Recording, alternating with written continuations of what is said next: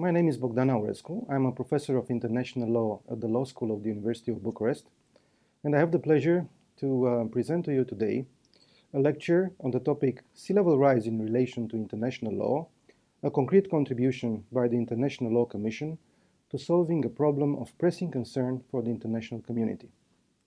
It is a great honor for me, as a member of the UN International Law Commission, as a professor of the Law School of the University of Bucharest, and as a Foreign Minister of Romania, to be able to hold this lecture for the lecture series of the UN Audiovisual Library of International Law on such a topic of great importance and concern for the international community, sea level rise in relation to international law. Naturally, as a member of the International Law Commission and as co-chair of the study group of the Commission on this issue, my lecture will focus on this topic from the perspective of the ILC work dedicated to sea level rise. As you know, the phenomenon of sea level rise is a direct consequence of climate change. It is an undeniable fact, as already proved by the science. According to the 2030 Agenda for Sustainable Development, sea level rise as an adverse impact of climate change is, among other factors, seriously affecting coastal areas and low-lying coastal countries, including many least developed countries and small island developing states. The most recent 2019 Special Report on the Ocean and the Cryosphere in a Changing Climate of the UN Intergovernmental Panel on Climate Change highlighted the fact that under a continued high greenhouse gas emissions scenario, the likely range of sea level rise might extend beyond 1 meter in 2100. The 2021 report of the UN Secretary General on Oceans and the Law of the Sea is indicating in the same direction. And this is a very serious effect of climate change, which cannot be ignored by the international community, and certainly not by the United Nations. Especially when more than 70 states are or are likely to be directly affected by sea level rise, a group which represents more than 1/3 of the states of the international community. Another similar number of states is likely to be indirectly affected. This means that sea level rise has become a global phenomenon and thus creates global problems, impacting on the international community as a whole. And that is why, beyond the efforts undertaken at world level, such as within the UN, and at regional level, for instance by the European Union, to reduce the greenhouse gas emissions, international law cannot stay idle as well. As pointed out, inter alia, by the increasing number of interventions of the UN member states in the Sixth Committee, starting mainly with 2017, there are many international law effects of sea level rise. Such effects refer to legal implications of the inundation of low-lying coastal areas and of islands upon baselines, upon maritime zones extending from those baselines and upon the delimitation of maritime zones, upon the rights of states in relation to those maritime zones, upon statehood under international law, should the territory and population of a state disappear, and upon the protection of persons affected by sea level rise. At the level of the Sixth Committee of the UN General Assembly, the recent years witnessed a growing number of appeals for the International Law Commission to introduce the issue of the legal effects of sea level rise on its work program with the purpose to analyze them and to propose possible international law solutions. And indeed, there is a growing interest at UN level for ILC to focus on sea level rise legal effects. For instance, in 2017, there were 24 states that mentioned the importance of the topic. Out of them, 15 states expressly requesting the inclusion of this topic in the program of work of the Commission. In 2018, 50 statements mentioned the topic, out of which only 4 were against its inclusion in the work program of the ILC. In 2019, there were 57 delegations which referred to the topic in their interventions, and out of this number, 49 delegations, some of them making statements on behalf of regional groups or organizations, expressed clear support for the decision taken by the Commission to include the topic in its current program of work, while the number of delegations opposing that decision did not grow.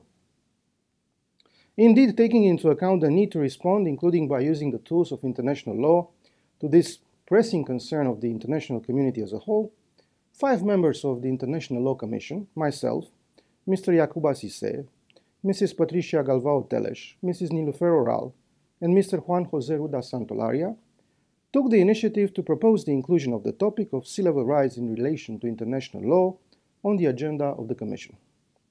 Thus, in 2018, the mentioned proponents of this topic have elaborated a syllabus included in Annex B of the 2018 Annual Report of the International Law Commission at its 70th session, which served as basis for the decision of the Commission to include the topic in its long-term program of work. The syllabus mentioned inter alia the rationale of this proposal, the questions to be addressed in the research, and its limits. In this regard, the syllabus provided that three main areas would be considered: law of the sea, statehood, and protection of persons affected by sea level rise. At the same time, it underlined that, first, this topic would only deal with the legal implications of sea level rise. Second, it would not deal with protection of environment, climate change per se, causation, responsibility, and liability. Third, that the areas to be examined should be analyzed only within the context of sea level rise, notwithstanding other causal factors that may lead to similar consequences. And due attention should be paid where possible to distinguish between consequences related to sea level rise and those from other factors. Fourth, that this topic would not propose modifications to existing international law, such as the 1982 Convention on the Law of the Sea, UNCLOS. And last but not least, that other questions may arise in the future requiring analysis. It was also proposed in the syllabus that a study group of the International Law Commission would consider the topic once included in the current work program. The syllabus underlined that the format of a study group would allow for a mapping exercise of the legal questions raised by sea level rise and its interrelated issues.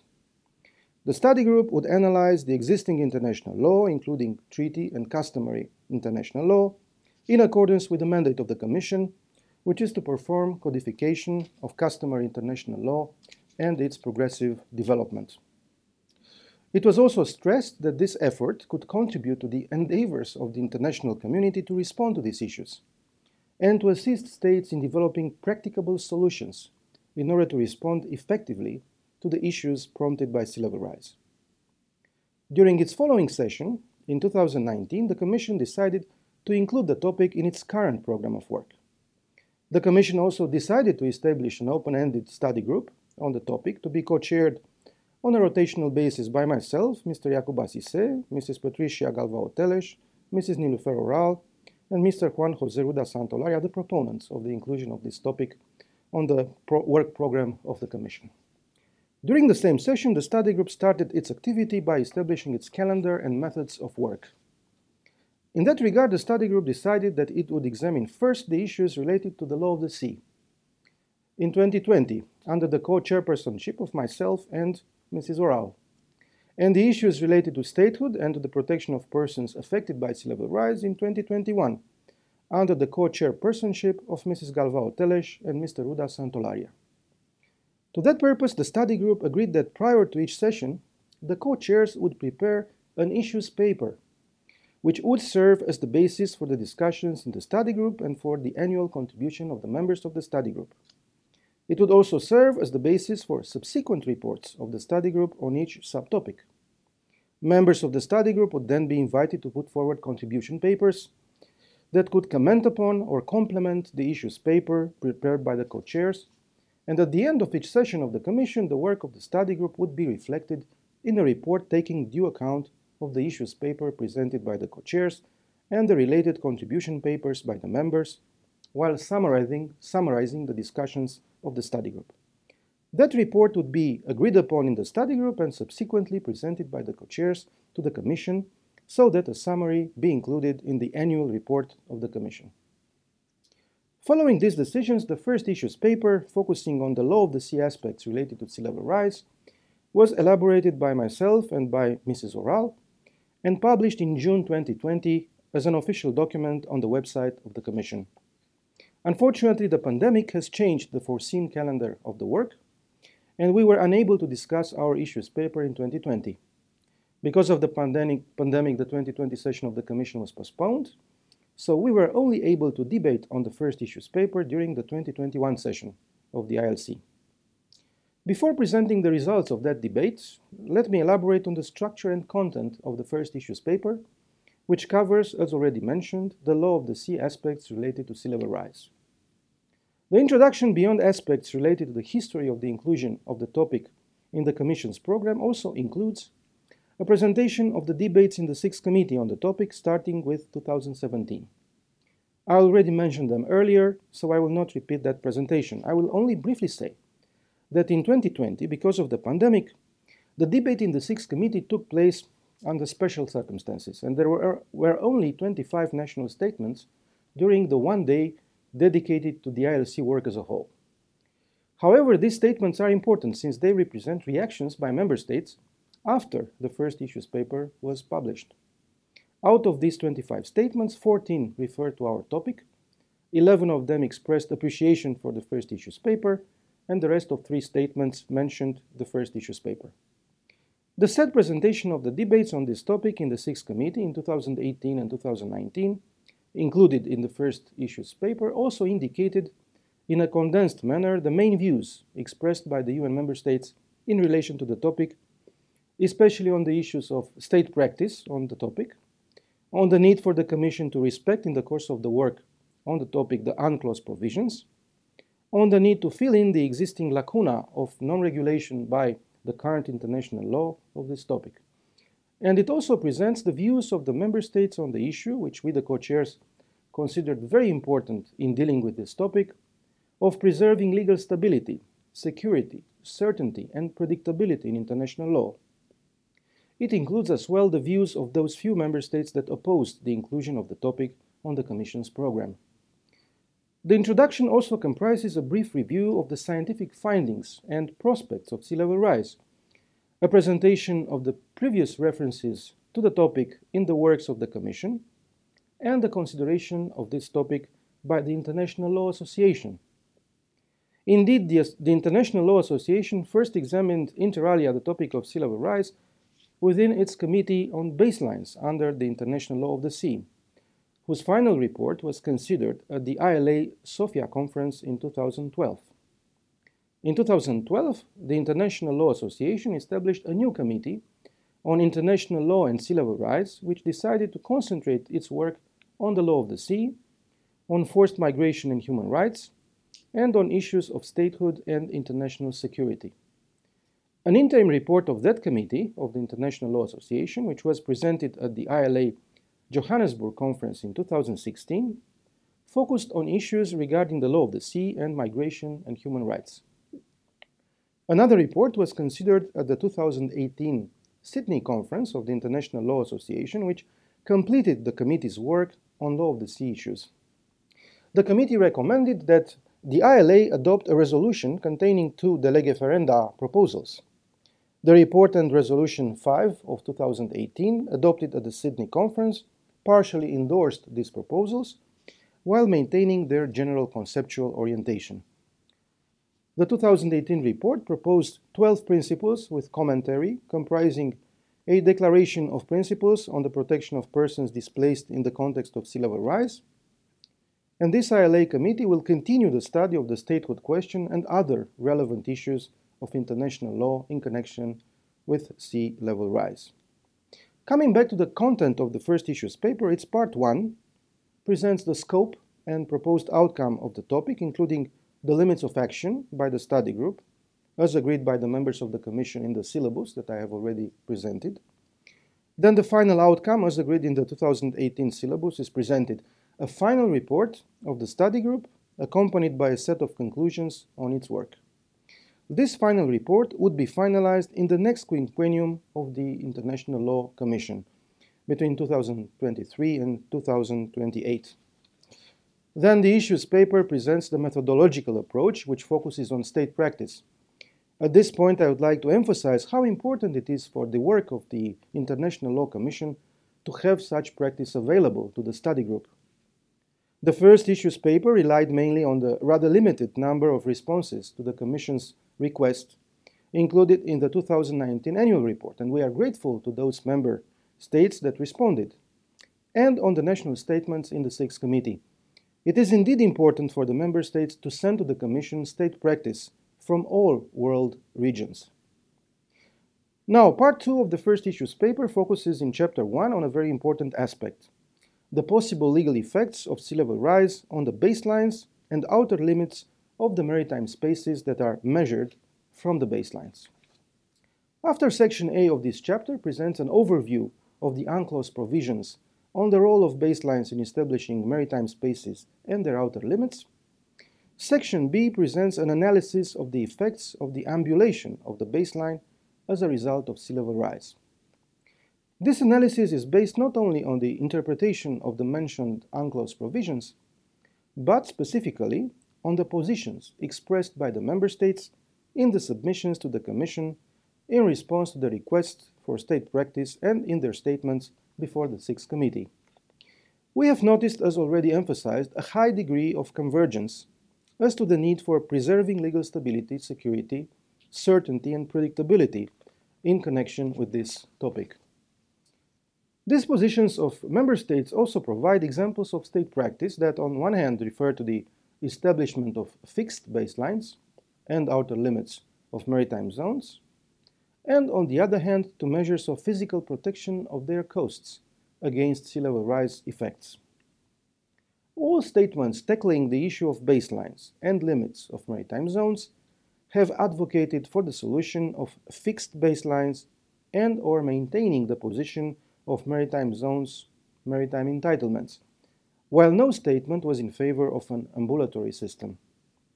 We have also analyzed the practice of regional organizations, and that is included in paragraph 102 of the first issues paper. The preliminary observations resulting from our analysis from this chapter are included in paragraph 104 of the first issues paper, and I will briefly present them in the following minutes because they are indeed important. One of the first observations was that at the time of the negotiation of UNCLOS, sea level rise and its effects were not perceived as an issue that needed to be addressed, which is evident from the examination of the travaux préparatoires of the UNCLOS. At the same time, we noted that part of the doctrine interpreted the Convention as prescribing an ambulatory character for baselines and the outer limits of the maritime zones measured therefrom, with two exceptions.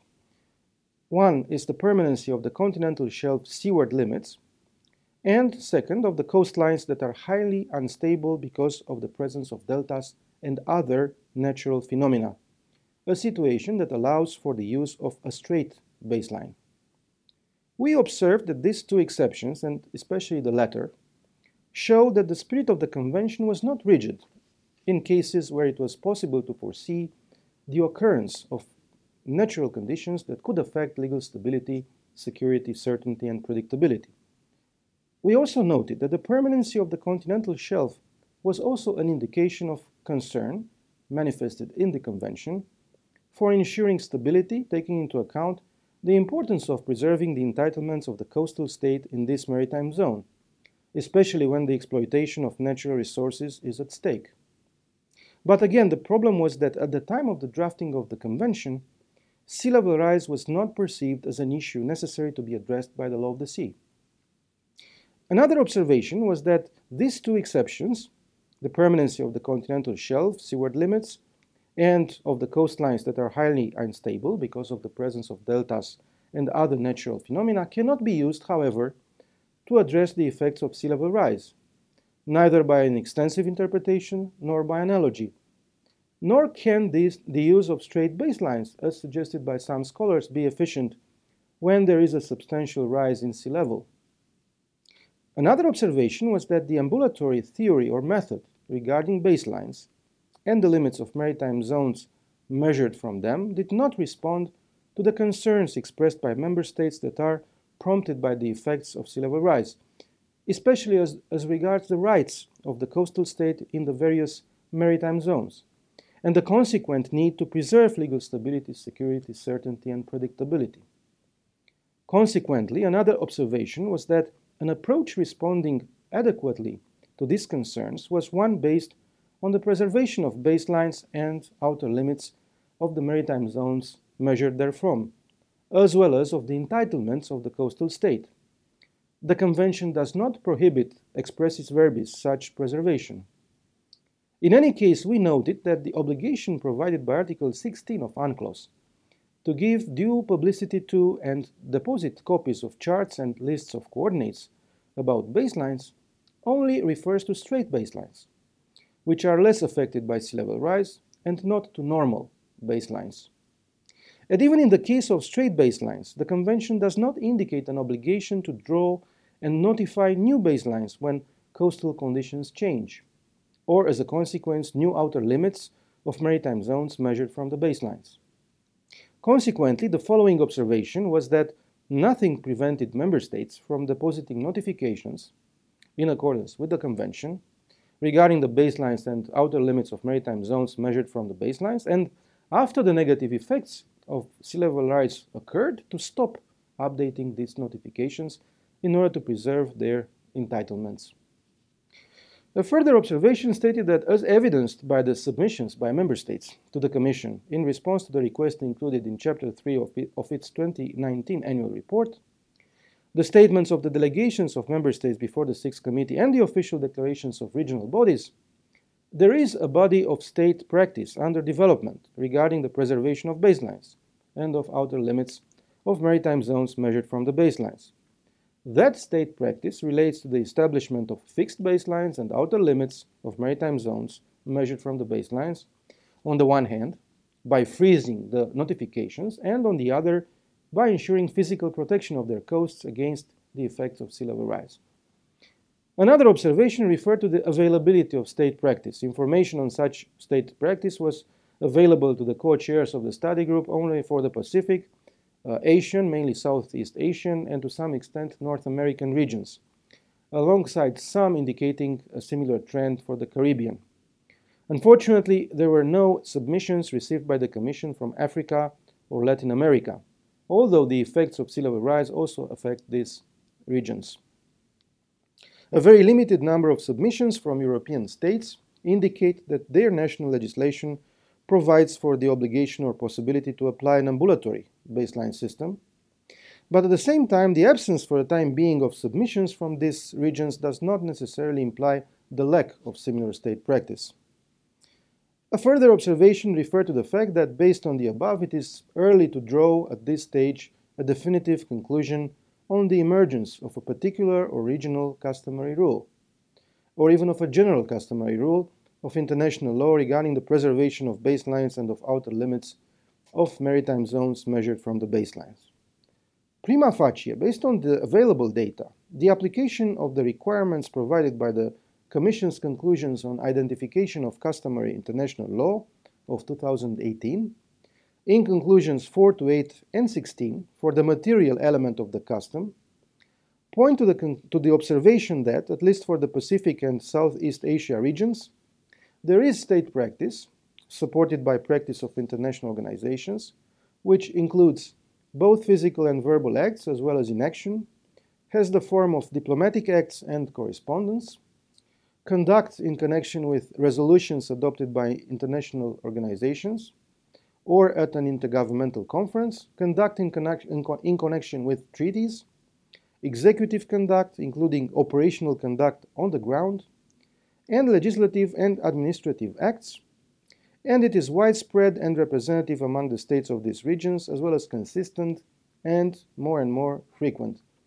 Nevertheless, we also noted that the existence of the opinio juris was not yet that evident, although the general reliance of the conduct of the respective states in their practice, as mentioned, on the grounds of legal stability and security, may be an indication in that sense. In order for a definitive conclusion to be possible, more submissions by member states of the Commission in response to the request included in Chapter 3 of its 2019 annual report are needed. Then Chapter 2 of Part 2 of the first issues paper focuses on the possible legal effects of sea level rise on maritime delimitations. After presenting briefly the maritime delimitation rules and method, the chapter points out in paragraph 111 that, as in the case of the possible legal effects of sea level rise on baselines and the outer limits of maritime zones, also in the case of examining the possible legal effects of sea level rise on maritime delimitations, a key approach should be to favor the preservation of stability, security, certainty, and predictability, as emphasized by the member states in their statements before the Sixth Committee. Indeed, bringing into question effective maritime delimitations would create uncertainty and legal insecurity, and increase the risk of disputes if states were to renegotiate their maritime boundaries. The chapter also analyzed whether sea level rise represented a fundamental change of circumstances as per Article 62, paragraph 2 of the 1969 Vienna Convention on the Law of Treaties, that might be invoked in order to question effective maritime delimitations. The first issues paper noted, including based on the existing international jurisprudence, that states cannot invoke Article 62, paragraph 2a of the 1969 Vienna Convention to unilaterally terminate or withdraw from a maritime boundary treaty, including because of sea level rise. At any rate, the first issues paper considers that sea level rise cannot be assimilated with a fundamental change of circumstances, since it is not a sudden phenomenon, and it cannot be claimed that it could not be foreseen. Then, beyond the legal interpretation of various treaties and jurisprudence, we analyzed the positions expressed by the member states in their submissions to the Commission in response to the request for such practice, and in their statements before the Sixth Committee. They converge to a large extent as far as the need for preserving legal stability, security, certainty, and predictability of maritime delimitations in connection with the present topic. We have also used the research on treaty practice kindly undertaken by the Secretariat of our Commission, based on a review of treaties and international agreements registered or filed and recorded with the UN Secretariat and published in the UN Treaty Series database. The search in the database of the approximately 250 treaties relating to maritime delimitation revealed that most of them, with a few exceptions, do not include provisions on amendments. On the contrary, a number of these treaties expressly include provisions on the permanent character of the respective maritime delimitations. At the same time, the search in the UN Treaty Series database did not reveal any treaty providing for the explicit adjustment of a maritime delimitation as a consequence of sea level rise. The preliminary conclusions of this chapter were included in paragraph 141 of the first issues paper, and beyond the observations already presented, this paragraph also includes the following observations. First, it is quite clear that the state practice generally supports the preservation of existing maritime delimitations, either effected by agreement or by adjudication, notwithstanding the coastal changes produced subsequently, including by sea level rise. As to the issue of existing claims to the entitlement to maritime spaces, in the case of future maritime delimitations, we noted that further reflection is needed within the study group. Another observation referred to the issue of whether there was an emergence of a customary rule of international law regarding the preservation of baselines and outer limits of maritime zones measured therefrom. And the first issues paper mentioned that there was a clear state practice regarding the preservation of effective maritime delimitations and of maritime boundaries, which generally met the requirements under conclusions 4 to 8 and 16 of the Commission's conclusions on identification of customary international law of 2018 for the material element of the custom. Such state practice is supported by practice of international organizations, includes both physical and verbal acts, as well as inaction, has the form inter alia of conduct in connection with treaties, and it is widespread and representative among states, as well as consistent and more frequent. Nevertheless, we also noted that the existence of the opinio juris was not yet that evident, although, also in this case, the general reliance of the conduct of the respective states in their practice on the grounds of legal stability and security may be an indication in that sense.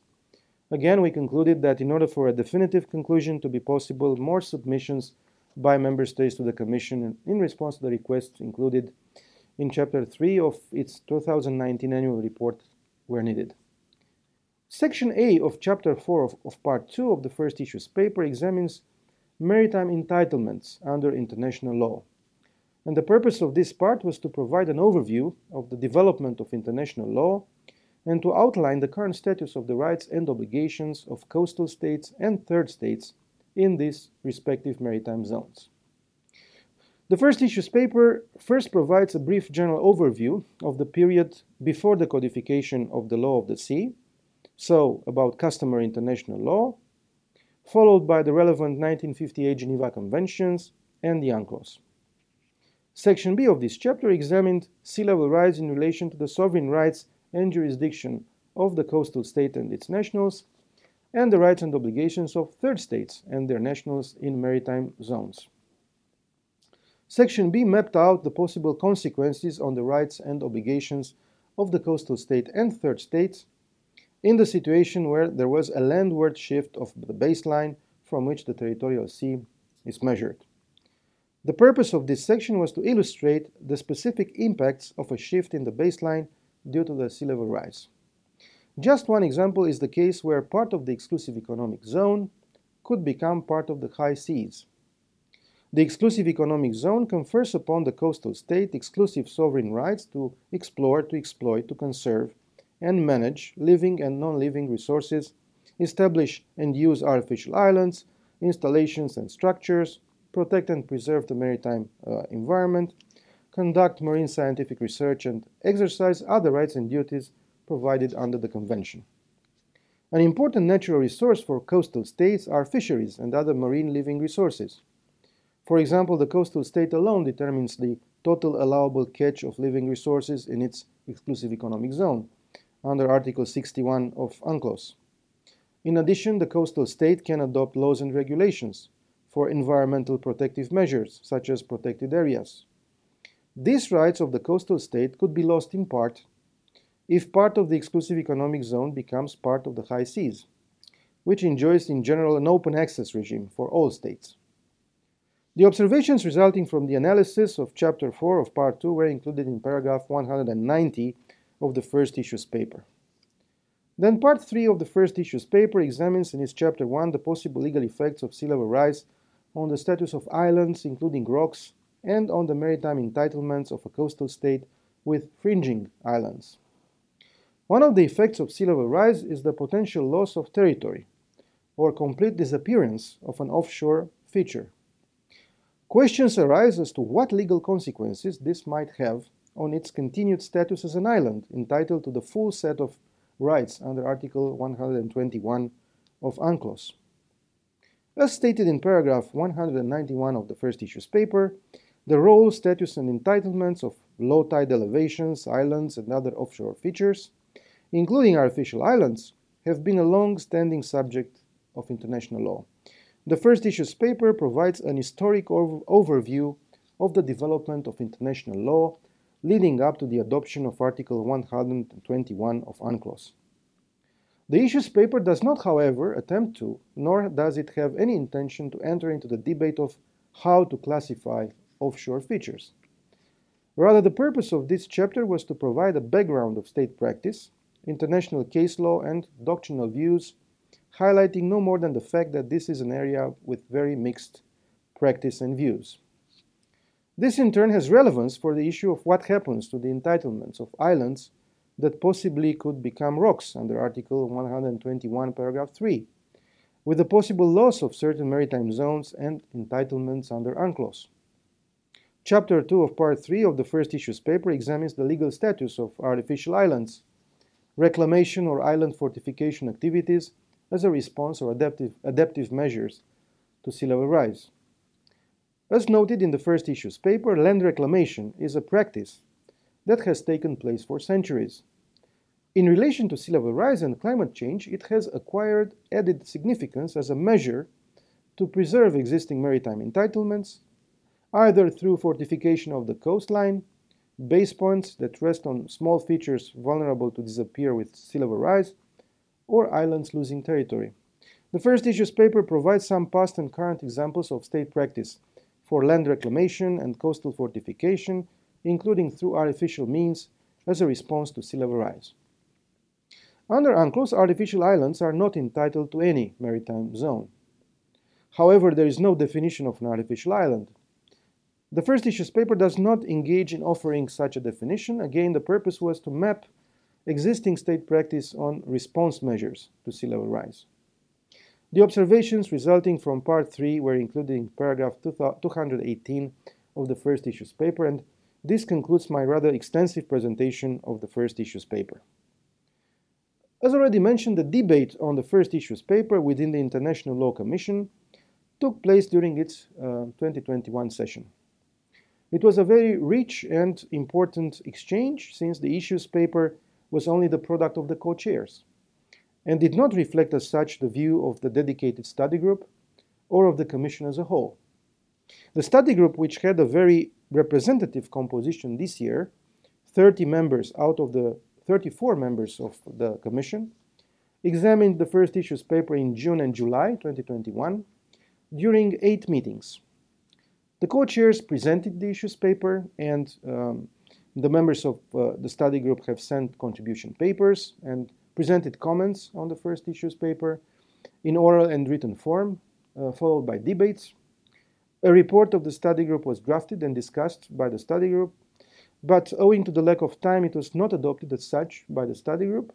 However, its substance was included in the chapter dedicated to the topic in the annual report of the Commission. The views expressed were diverse, and it would take a lot of time to present them all. I invite all those interested to consult the annual report for 2021 of the ILC, Chapter 9, paragraphs 240 to 296. I will only make a brief presentation which cannot be exhaustive. Beyond general views emphasizing the importance of the topic and the legitimacy of the concerns expressed by the states affected by sea level rise, together with the need to approach the topic in full appreciation of its urgency, or the various views on the meanings of the term stability, certainty, and predictability, the members addressed the main elements tackled in the first issues paper. For instance, the issue of state practice and relevance or not in this regard of the statements by states in the Sixth Committee. It was suggested that in addition to requesting information from states, the Commission should conduct research, including reviewing the legislation of all states and the maritime zone notifications transmitted to the Secretary General under UNCLOS. Also, there were various interpretations of Article 5 related to baselines of UNCLOS. Some members embraced the view that, according to this provision, baselines are ambulatory, while other members observed that the Convention was silent on whether baselines were ambulatory or had to be regularly updated. Members agreed, however, on the importance of and need for assessing state practice on questions relating to the freezing of baselines and the updating or not of charts. It was also noted that not too much should be read into the silence of UNCLOS, as it could be interpreted in different ways. The view was nonetheless also expressed that, consequently, the Convention was not dispositive of the question as to whether baselines were ambulatory or not. It was suggested that the principle of stability be further analyzed in this context. Some members expressed agreement with the view of the co-chairs that the interpretation that baselines generally had an ambulatory character did not respond to the concerns of the states facing the effects of sea level rise. It was thus suggested that maintaining existing maritime baselines and limits was an optimal solution that responded to states' interests in connection with the effects of sea level rise. The issue of navigational charts was also raised, a view being expressed that updating them was important in the interests of navigational safety, while another view maintained that the potential dangers to navigation might be rather exceptional, given that the coast receded landward in case of sea level rise and that satellite technology was more accessible than ever. Support was expressed for the proposal made by the co-chairs that the issue of navigational charts be further examined. Some members expressed the view that while UNCLOS was a key source for its state parties, other sources should be analyzed further. Such sources could be the 1958 Geneva Conventions and other multilateral and bilateral instruments, the principle that land dominates the sea, the principle of freedom of the seas, as well as the role of the principle of equity, good faith, historic rights and title, the obligation to settle disputes peacefully, the maintenance of international peace and security, the protection of the rights of coastal states and non-coastal states, and the principle of permanent sovereignty over national resources. Several members commented on Article 62 of the Vienna Convention on the Law of Treaties and the question as whether sea level rise would constitute an unforeseen change of circumstances.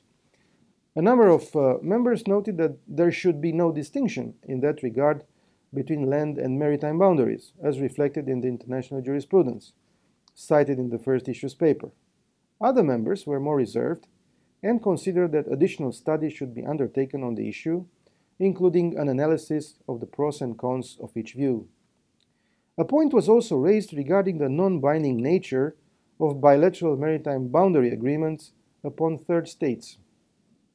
Another view stated that maritime agreements establishing boundaries were treaties binding upon all states, which is without prejudice to the obligation of parties to such treaties to take due account of the legitimate rights of third states in regard to their maritime entitlements, in accordance with UNCLOS.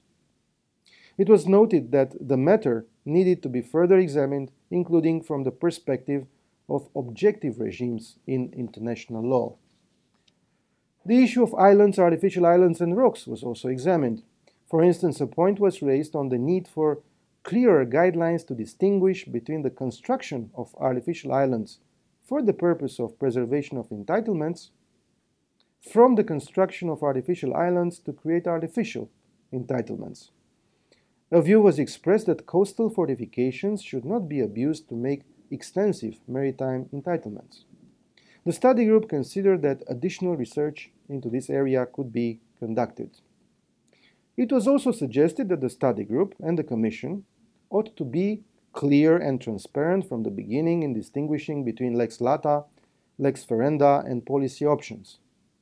The view was expressed that any conclusions reached by the Commission could provide states particularly affected by sea level rise with practical legal solutions that would preserve their rights and entitlements under the law of the sea by explaining existing rules and proposing new ones where lacunae existed.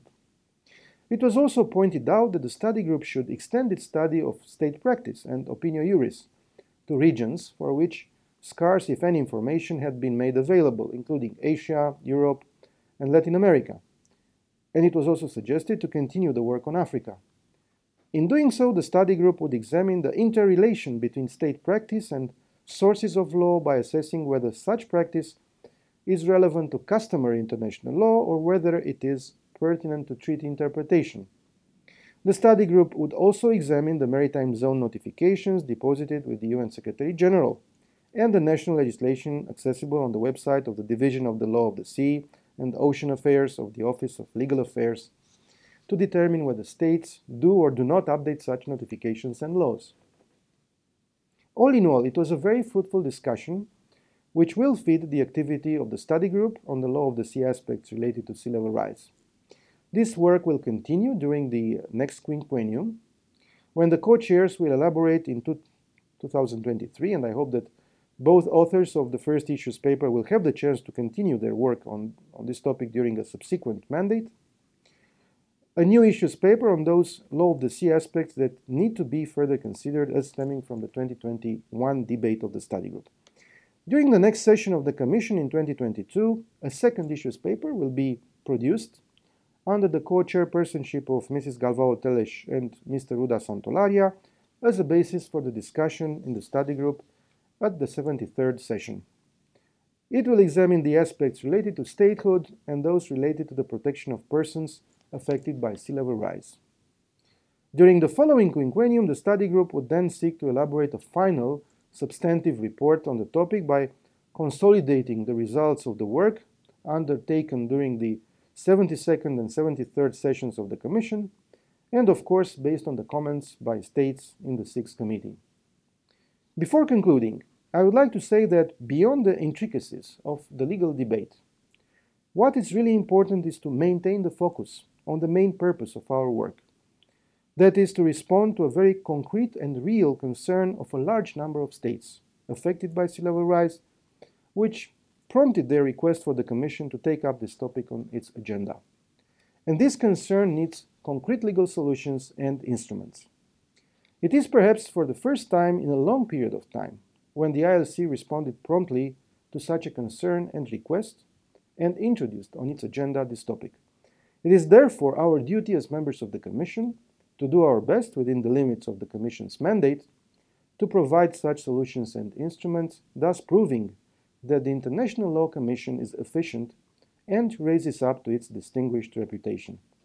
Thank you so much for your kind attention.